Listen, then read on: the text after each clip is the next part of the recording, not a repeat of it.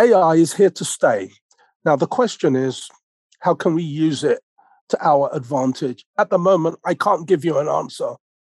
All I can see is the wizardry of technology slowly replacing what would take an individual 10,000 hours to learn, to understand, and eventually master. I can tell you one thing. AI will never be able to fan a deck of cards as smoothly as I can, or deal a royal flush.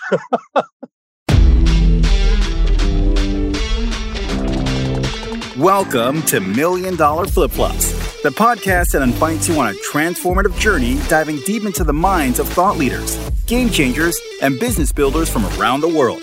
We explore pivotal moments, motivations, challenges conquered, and the inspiration that fuels their success. Guiding you on this journey is none other than Roderick Lenhart, a multi-seven-figure business owner, #1 best-selling author, international speaker, and certified business coach. Time to buckle up, because here we go. Hey guys, I just got off an amazing call with my friend Michael Vincent in London. Michael's a magician. He's a photographer, but most of all, he is a brilliant human being. And every time I get a chance to speak with Michael, I'm just blown away by his outlook on all things life. I consider myself fortunate that he's now a good friend, and how we met was through Instagram. It was just a random DM one day about how we could connect, and turns out we had a ton in common, and turns out I was going to be in London 5 days later and said, "Hey buddy, are you around?" And he met me, Nicole and I, at our hotel. I was shortly after book launch, and he did all of our headshots. So anything you see on my website or otherwise that looks like a professional did it and wasn't on an iPhone, that was Michael. So I know you guys are going to love our talk.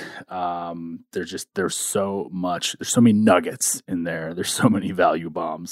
And he's one of those guys you could just talk to for hours. So without further ado, Michael Vincent.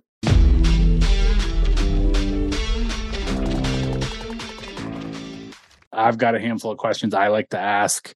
And other than that, like, the premise is really, and I think you've kind of gathered at this point from some of my stuff, it's really living on purpose. And, how are you ensuring that when you get to the end, and I want your opinion on this before we start, but, so that when you get to the end, wasn't all wrong. My Tolstoy quote I love to talk about. We were brainstorming names, and we were thinking right map, wrong mountain.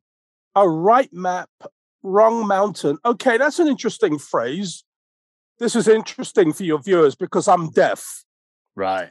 And I've had to reformat the way that I communicate online. So it's a bit of a headache, but I'm still in the game in terms of how I try to express myself through Zoom relationships and online engagement and so forth. So basically, we got the right map, but we're not quite sure we're heading in the right direction. I remember when we met on that Sunday, you left me with a very interesting question. And the question I remember was, what if the way that I lived life was all wrong? Or words to that effect. Yeah. This is great. Let's start right there, because it made me realize something. As human beings, we're born into a game, but we weren't given the rule book on how the game's played. And right there, I knew for myself, I had to forgive my parents, because as children, they were born into a game without a rule book. We are born into a context of life. Parents, upbringing, brothers, sisters, siblings, environment, extended family, school teachers, all of that, and all of the events that can happen in the life of an individual. And as kids growing up, we got to make sense of that roadmap. I find really interesting the natural functioning of the human brain is to make meaning out of stuff. And the meaning and interpretation we make up about the events of the game that we're born into has a massive impact on the quality of our lives. Since my mother died, I've been rewinding the tape and trying to connect the dots, looking back to look at the person I have evolved into. I can't help it that my father wasn't around.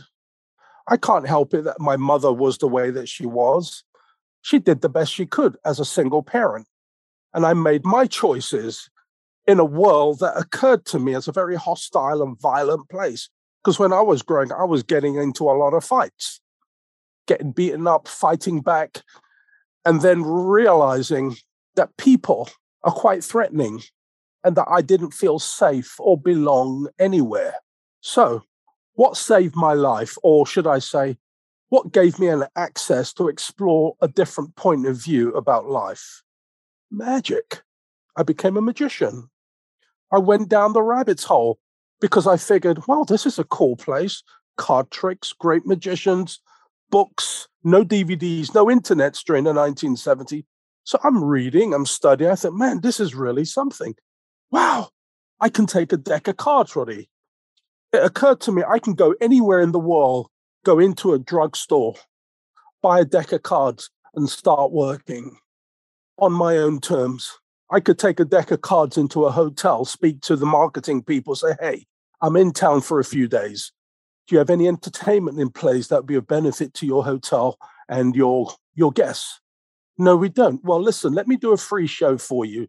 And if you think this has a value, maybe we can negotiate a free room and maybe some food at the end of the day, maybe an intelligent fee of some kind.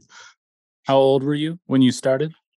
Well, I became attracted to magic and magicians when I was 6 years old, 1970. Right. I didn't start practicing sleight of hand until I was about 10 or 11.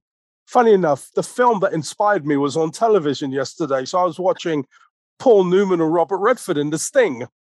Nice. Great film. Con men, grifters, card shark, changed my life.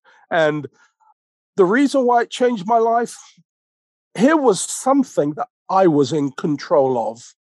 Here was something I could direct my thoughts and energies towards.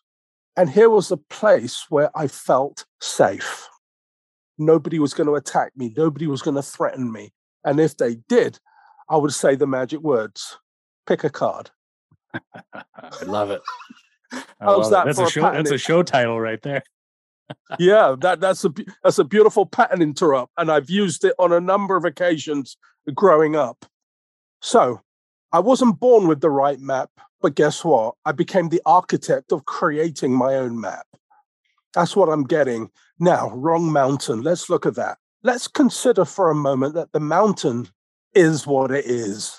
You've got Mount Everest, you've got Mount Kilimanjaro, and you've got the various Mont Blanc mountains in Europe and so forth. So, okay, well, what makes Mount Everest any different than the terrain of France if you wanted to scale those heights? Well, you just got to be prepared for them. Okay, fine. So the metaphor of right map, wrong mountain, what I'm present to right now, I just love the fact that you dropped that bombshell on me. The fact that maybe the way you've lived life is all wrong. If there's one thing I would like to leave the world as a gift, is the realization it's just a game. How we choose to play the game is in direct proportion to understanding the way things are right now.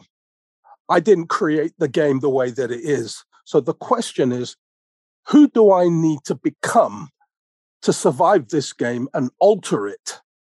How am I going to alter this? How am I going to have an impact in a part of the world that's currently at war?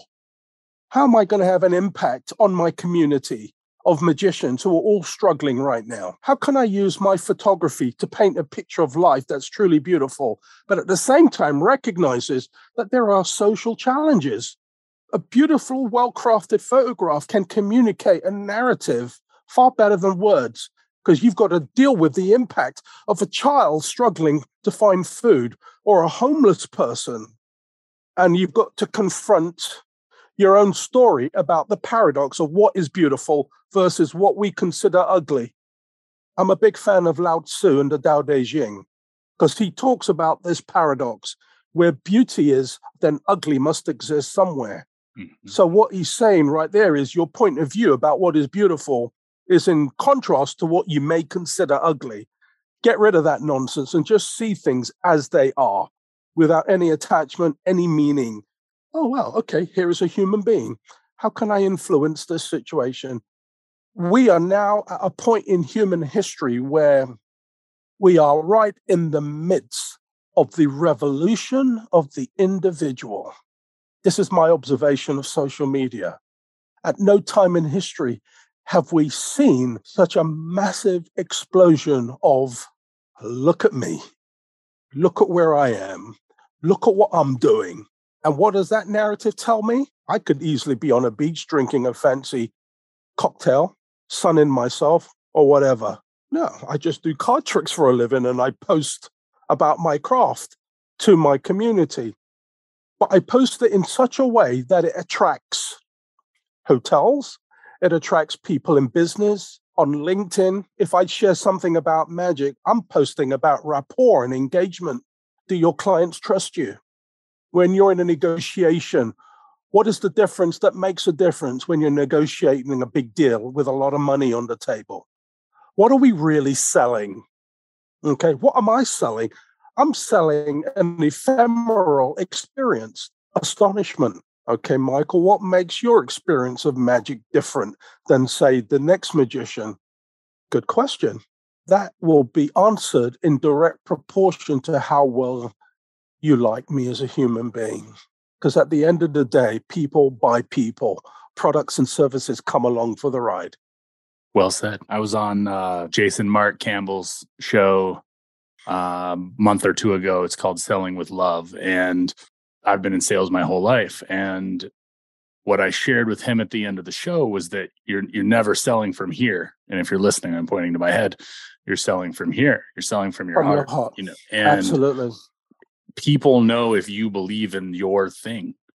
You know, and that's something I've tried to get across. I speak in front of sales groups often, and it's, you know, raise your hand if you're the best salesperson here. Oh yeah, they all raise their hand. When you view it as, say you came to me and you're asking how we could work together. And I like to say I've got services from free to wickedly expensive. We have a conversation about whether or not we can help each other, and that what I have to offer will be of service to you. There is no selling. It's here's what I have. We're going to just discover if that is a fit for you. If it's not, we're still friends. There's a big difference than having some gimmicks and some silver-tongued devil at your door selling a vacuum cleaner that you may or may not need. It's, do you vacuum, not is this vacuum the best for you? I want to raise something here, okay, Roderick. There is something deeply disturbing going on right now between people. I've seen it, I've felt it, but I've not been able to distinguish it. I want to explore that right now. When two people meet, what's in the way? Because if you think about it, we're designed by Mother Nature to share, collaborate, create, irrespective of what tribe you belong to, black or white, different backgrounds. Park that. Let's just operate from the realm of the human spirit, the force energy that governs all of life. Let's use how we met as a classic example. I came across your profile. I thought, wow, flip-flop millionaire, what's going on here? Oh, this guy looks really interesting. The thought going on in my head was, how can I use Instagram as a tool to educate myself about what's really going on?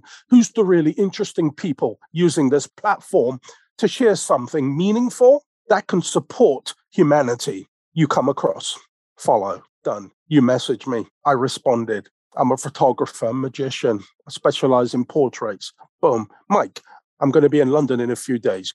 Are you up for taking some photos of me? Of course I am. Done. Nothing in the way.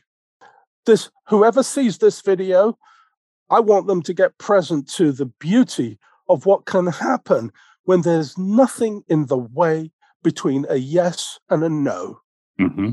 15 minutes, that's all I needed. Within the next 30 minutes, I was at church. As soon as I got home, the images were on their way to you. Done. I remember laughing to myself because I thought, my God, it's that simple. And yet, why is it so complex to establish rapport and a level of trust and connection with another human being in today's world? Why is there so much cynicism and distrust between people? What are people really afraid of right now? Wrong map, wrong mountain. They don't know which way to turn. they don't realize they were born into a game and they don't really know how to play the game. They don't understand the true nature of love. Love is not a chemical going through the body. It's a choice and it's a decision to behave in a specific way towards something or someone you feel you care about, and you behave in a loving manner. It's a verb which communicates or denotes an action of some kind that will be interpreted as a loving action, love language, whatever that is. Mm-hmm. Okay, so I remember replying to you. I said, Roddy, there is no accidents that you and I met. And here we are now having this conversation. Right map, right mountain. Why is it the right mountain? Because guess what? If we use that as a metaphor, this is my belief speaking now. Planet Earth is the most perfect, self-governing, self-regulating organism in the entire universe. It is so perfect. It has managed to develop a beautiful relationship between the sun and the moon, which sustains life on this little ball of rock and has done since the beginning of time. There's only one flaw in it. Earth's greatest parasite, right? Here's the beautiful thing. On our watch right now, we can create a context for a generation of people coming up behind us to realize what a privilege it is to be alive on a ball of rock that's self-governing and self-regulating. Because let's consider the possibility that man eventually destroys himself. What's going to happen to planet Earth? I truly believe this ball of rock will simply start again, because that's what the energy does. I'm going to share something with you. I've experienced 3 trips with ayahuasca. What felt like 5 minutes was 5 hours. And to say that it was perfect and blissful is an understatement, because what happened was I was wide awake, but I had to keep my eyes closed, because if I opened my eyes, it was just too bright. But with my eyes closed, I have never experienced such clarity and vision before. What did I see? I saw the perfection of everything since the beginning of time. And I saw how the force energy just wants to know itself. And what does it do? It creates. And we're part of that creative continuum. As part of that creative continuum, the energy wants to play. You plus me equals us. You could take a selfie of your phone, but you trusted a complete stranger to point a camera at you. And the results speak for themselves. So when I see your photo on your profile and that beautiful picture with the greenish background being used, that makes me so happy. I can't tell you. Why? Because whoever put that there thought, well, this looks good. I want that to promote you at your event. It's a thing of beauty. Very happy. So that force energy wants to know itself, expand itself, stretch itself. And if it can't, it just moves off to find a more fertile space in which it can manifest something. Right map. We've got to learn how to write the map for ourselves. And the best we can do is to teach those coming up behind us how to write the map. How do we write the map? What do you want? Where do you want to go? What do you see? What's your expression in the world? Okay, now, wrong mountain. Let's carve a path where one doesn't exist. I remember something Steve Jobs said. Oh, we create Apple computers for people who don't even realize how creative they are. Isn't that beautiful? It really is. I'm thinking about our photo session. I don't believe in coincidence at all. My publisher had been asking for headshots the week prior. I asked a completely unrelated question to you. Hey, I'm starting this podcast. What topics? What one thing is holding you back, I think was what I asked. And you shared about your mother passing and having to be her caretaker. It was a very vulnerable share for a stranger on the internet, which then I see your energy, right? The whole concept of namaste and where that comes from. Like, I celebrate the energy in you. And so what are the chances that a week later I'm going to be in London and that you're going to be available and that we're going to be able to have that chance, and I'm putting quotations up, chance encounter. And I think what is captured, to your point, being a photographer, and that I could have taken a selfie or had Nicole take it or what have you, or another photographer. It was the energy you and I shared before we even met that's captured in those photos in that moment in London. And the same person with the same level of skill with the same camera is not going to be able to take that same photo because it's the transfer of energy.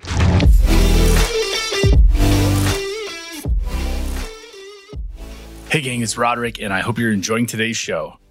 What I've found as a lifelong entrepreneur, and certainly in coaching other entrepreneurs around the world for the last 20 years, is that we all pass through 5 phases on our business journey, from the believer to the business Buddha. You need the first 2, you want the last 2, but sadly, most of us get stuck in the middle and start the cycle over, some of us forever. Knowing where you are reveals a clear path for where you need to go. I've created a free quiz that, when answered honestly, will tell you where you currently are, but most importantly, will reveal your next steps. You can take the quiz right now at milliondollarflipflops.com/quiz. This has taken me 20 years of in the trenches trial and error to develop, and it's designed to change the way you look at your business and your life forever. Are you the showman? Are you the anxious philosopher? Maybe you're the peaceful warrior. There's only one way to find out. Take the free quiz now at milliondollarflipflops.com/quiz and see where you land. The results may shock you. Now back to the show.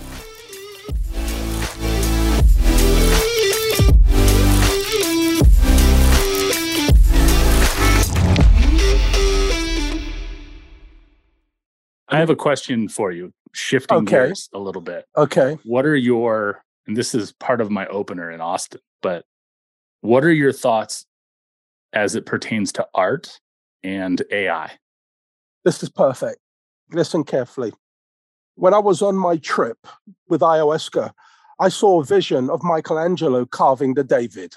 I saw a clear, pristine vision of this little man, gigantic block of marble, doing this, walking around it, every angle, and then he starts chipping away. I read the book by Irving Stern, Agony in the Ecstasy. It took him 4 years, I think, to carve the block. It's so perfect, you can go see it in Florence. Fortunately, there's a marble copy in London at the Victoria and Albert Museum. I go there often just to sit there and relax and just marvel at it. Let's get present to the fact of what a human being created with his bare hands and the most rudimentary tools, a hammer and a chisel. He had the skill and he had the vision to release everything from the block that didn't match his vision. Let's talk about artificial intelligence. Without even realizing it, my Fuji cameras has a certain amount of AI technology built into the hardware. Because when I look through the viewfinder, I can see the exposure before I hit the shutter. So there's very little guesswork. This is where it gets interesting. When I use my Nikon camera, the camera that I used to photograph you, I had no immediate feedback on the exposure, but I had to trust my relationship to the way the light was falling on your face. That's why I said, you move against this background, because I like the way the light was coming in at an angle. Boom. That's the image that was shown on the website. If that image did not match what I saw in my mind and my ability to adjust the exposure, artificial intelligence would have told me I would have been underexposed or overexposed, and I could have corrected it in camera. But I've been studying photography since 2012. Cartier-Bresson was right. He said your first 10,000 images will be your worst. Didn't Malcolm Gladwell say something similar in Outliers? That's right. But Bresson said it first, back in the 50s. 10,000 hours just to learn the craft. And what was he talking about? Understanding the quality, direction, and behavior of where the light's falling. And then learning to adjust the camera settings real time and knowing you've got the shot, not digital, but on film. Because every frame costs money. AI is an extraordinary technology. I saw some videos that blew my mind, whereby somebody on Photoshop was typing in blue sky, and by golly, a blue sky appeared on the screen of a computer. Okay, blue sky, ocean, boom. Give me a lighthouse and some rocks in the foreground, and the computer did it. My thoughts are, there's no credit to the guy sat at the computer creating this image whatsoever. No credit, because the computer's doing all the work. You're just telling it what to do. Take a camera in your hand and go wake up at 4 a.m. in the morning. Go down by the ocean and wait for sunrise and choose the right moment as the sun rises. Not completely, but you've got the golden hour and it's casting light on the ocean, that beautiful color, and you can see the light caressing the landscape. And the ocean takes on a beautiful hue of orange and blue.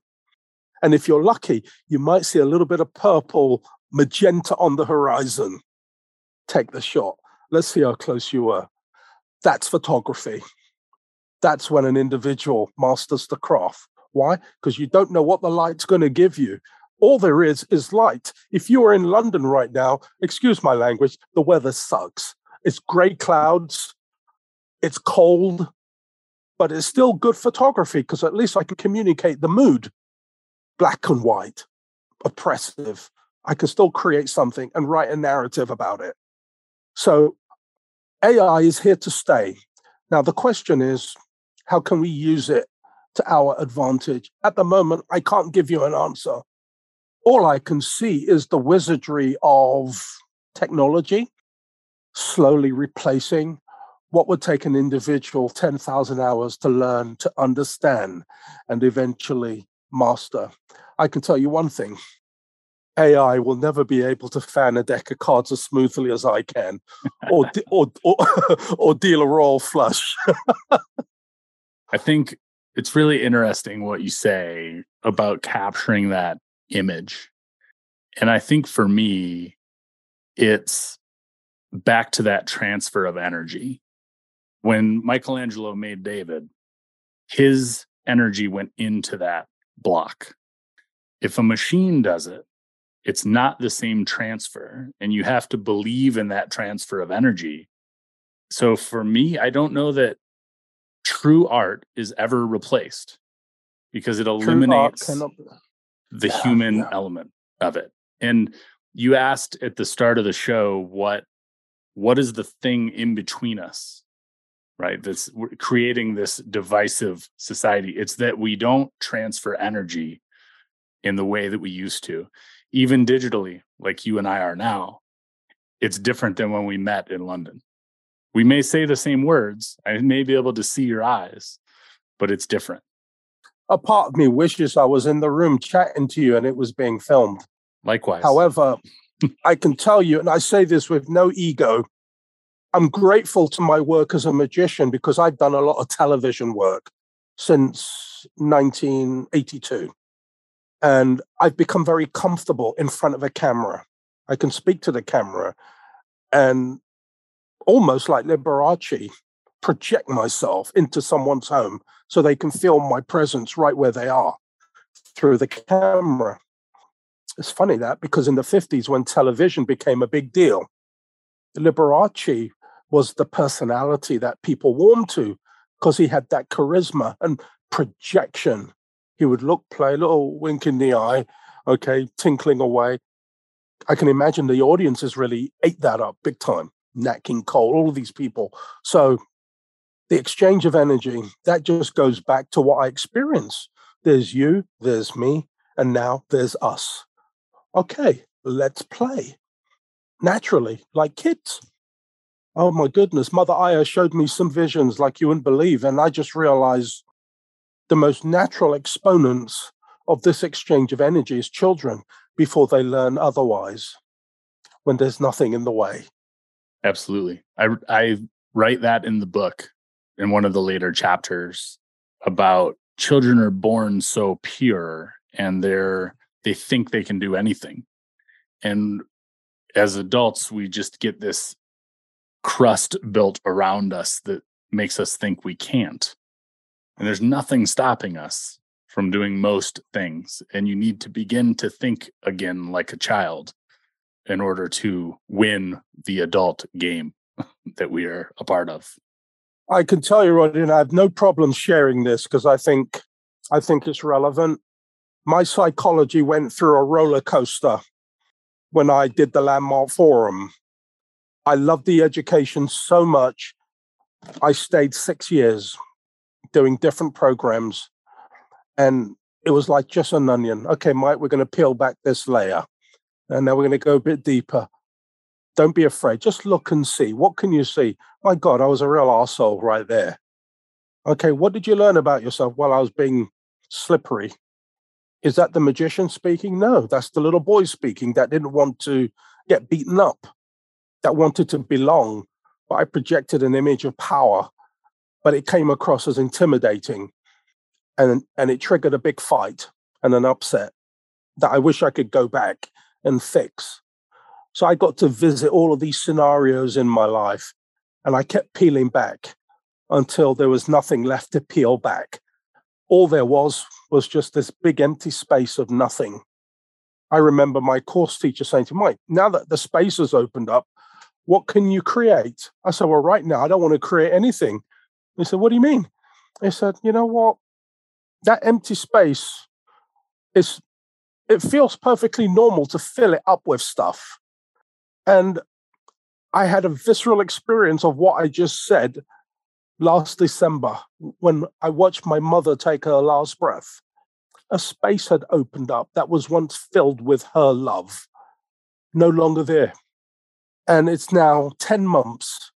And I'm going to be honest, I could easily have distracted myself, going out, hanging out with friends, whatever. You know what? I decided I didn't want to do that. I just said, Michael, make friends with that empty space.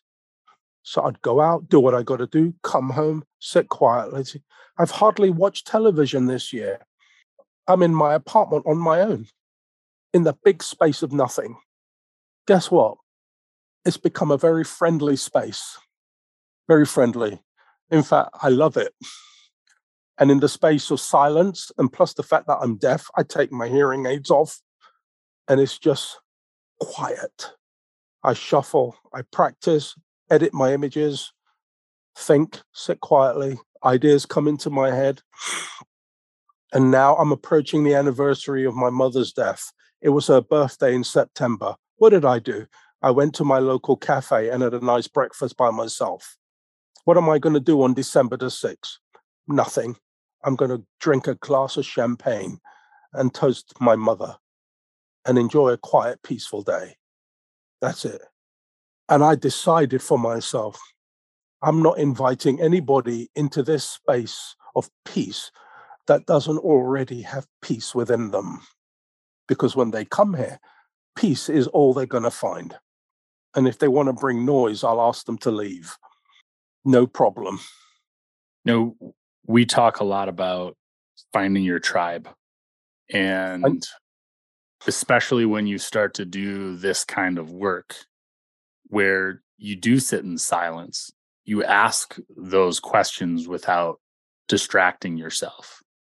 And personally, I have found it difficult, two things: to one, understand that there's people I'm going to leave behind, and then there's people that are going to leave me behind because they are more evolved on their journey than I am. But understanding that each of those people played a role in my development, and then basically wishing them a silent blessing, and I'm on my way. As a teacher, it's hard to, not everybody is going to get it, and not everybody can come. And I tell people that all the time when they want to work with me. Here's what I offer. You may or may not be prepared for it, and that's okay. But I can't make you do anything. What I have to say in my life's lens may not be for you, and that's okay. And I think if more of us came at every encounter with that mentality, here's what I have to offer. It may be a fit, it may not. And as I evolve, whether that's a fit is going to change. So how do you reconcile that? here's the question. How do you reconcile that with your immediate group, your lifelong friends, your family, the people who may not be at the same stage of the journey as you are? The one thing that comes to mind is to simply tell the truth, no matter what. They need to hear it. And they also need to know that if they don't agree with it, it's okay. Because don't forget, over there with them is a whole narrative about stuff. And my truth has to filter through the layers to get to the point where the truth can be heard and felt. That's the first point. Reconcile, compassion. Because let's not lose sight of the fact they too were born into a game and they don't know how to play it. And they've made up their own rules about how the game should be played as far as they're concerned. Hey, you want to play my game? No, I'm not. I'm playing my own game. But here's my truth. Yeah, well, you go live your truth. That's what the narrative looks like. Relationship breaks down. Reconcile. Over here with me, compassion for everybody. Compassion for the fact that none of us know what the real game is, but we're all living and playing a game of our own making and climbing our own mountains. Some mountains a little bigger or smaller than others. Okay, that's fine. I'm approaching 60 and only now I'm realizing it's okay to be on my own and not be lonely. So the reconciliation for me is understanding that where I stand as a possibility is to be the voice of truth, no matter what. Now, my truth may be violently opposed. It may be ridiculed. It may even become self-evident at some point down the road. But at the moment that I honestly express myself, be prepared for whatever may come back at me. Part of the reconciliation is to be committed without attachment to the outcome. Because as much as we want the people in our lives to come on board, guess what? They're not connected to us. And whatever thoughts and feelings they may have about how the relationship occurs for them, it might be different to the way the relationship occurs for me. If there's one thing I'm noticing right now, the truth isn't often heard or felt or experienced as it could be. It's heard, definitely. But guess what's on the other side of that hearing? The meaning-making machinery that turns the truth into a very complex narrative of nonsense. This has been my observations with a lot of people. I had a girlfriend, beautiful. Right now, a part of me feels if I could go back in time, what would I fix? Because I left. I would have taken a better stand for my self-expression and the truth, rather than allow myself to be molded into what she wanted. Because guess what happened? My volcano exploded. Yeah. The volcano explodes when there's an implosion of the natural spirit and the energy doesn't want to share and mix anymore. And I've spent the last 10 years of my life realigning myself with me and the natural energy that governs everything. That's why I'm not trading that for anything, for anyone. I think that leads well into my last question, which is what do you do every day so that you know you're living on purpose and that you may be on the right mountain? I'll share a story with you, which is quite relevant right now. Last Friday, one of my mentors died.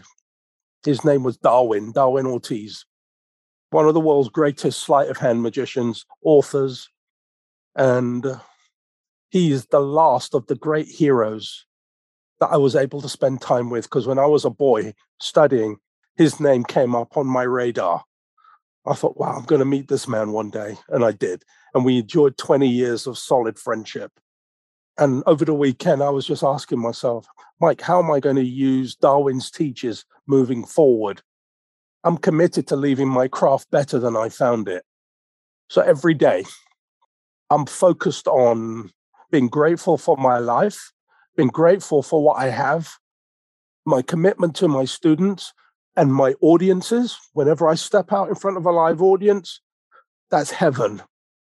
And I want my audience to feel my joy of being in heaven. Come, let's play. I accept nothing less.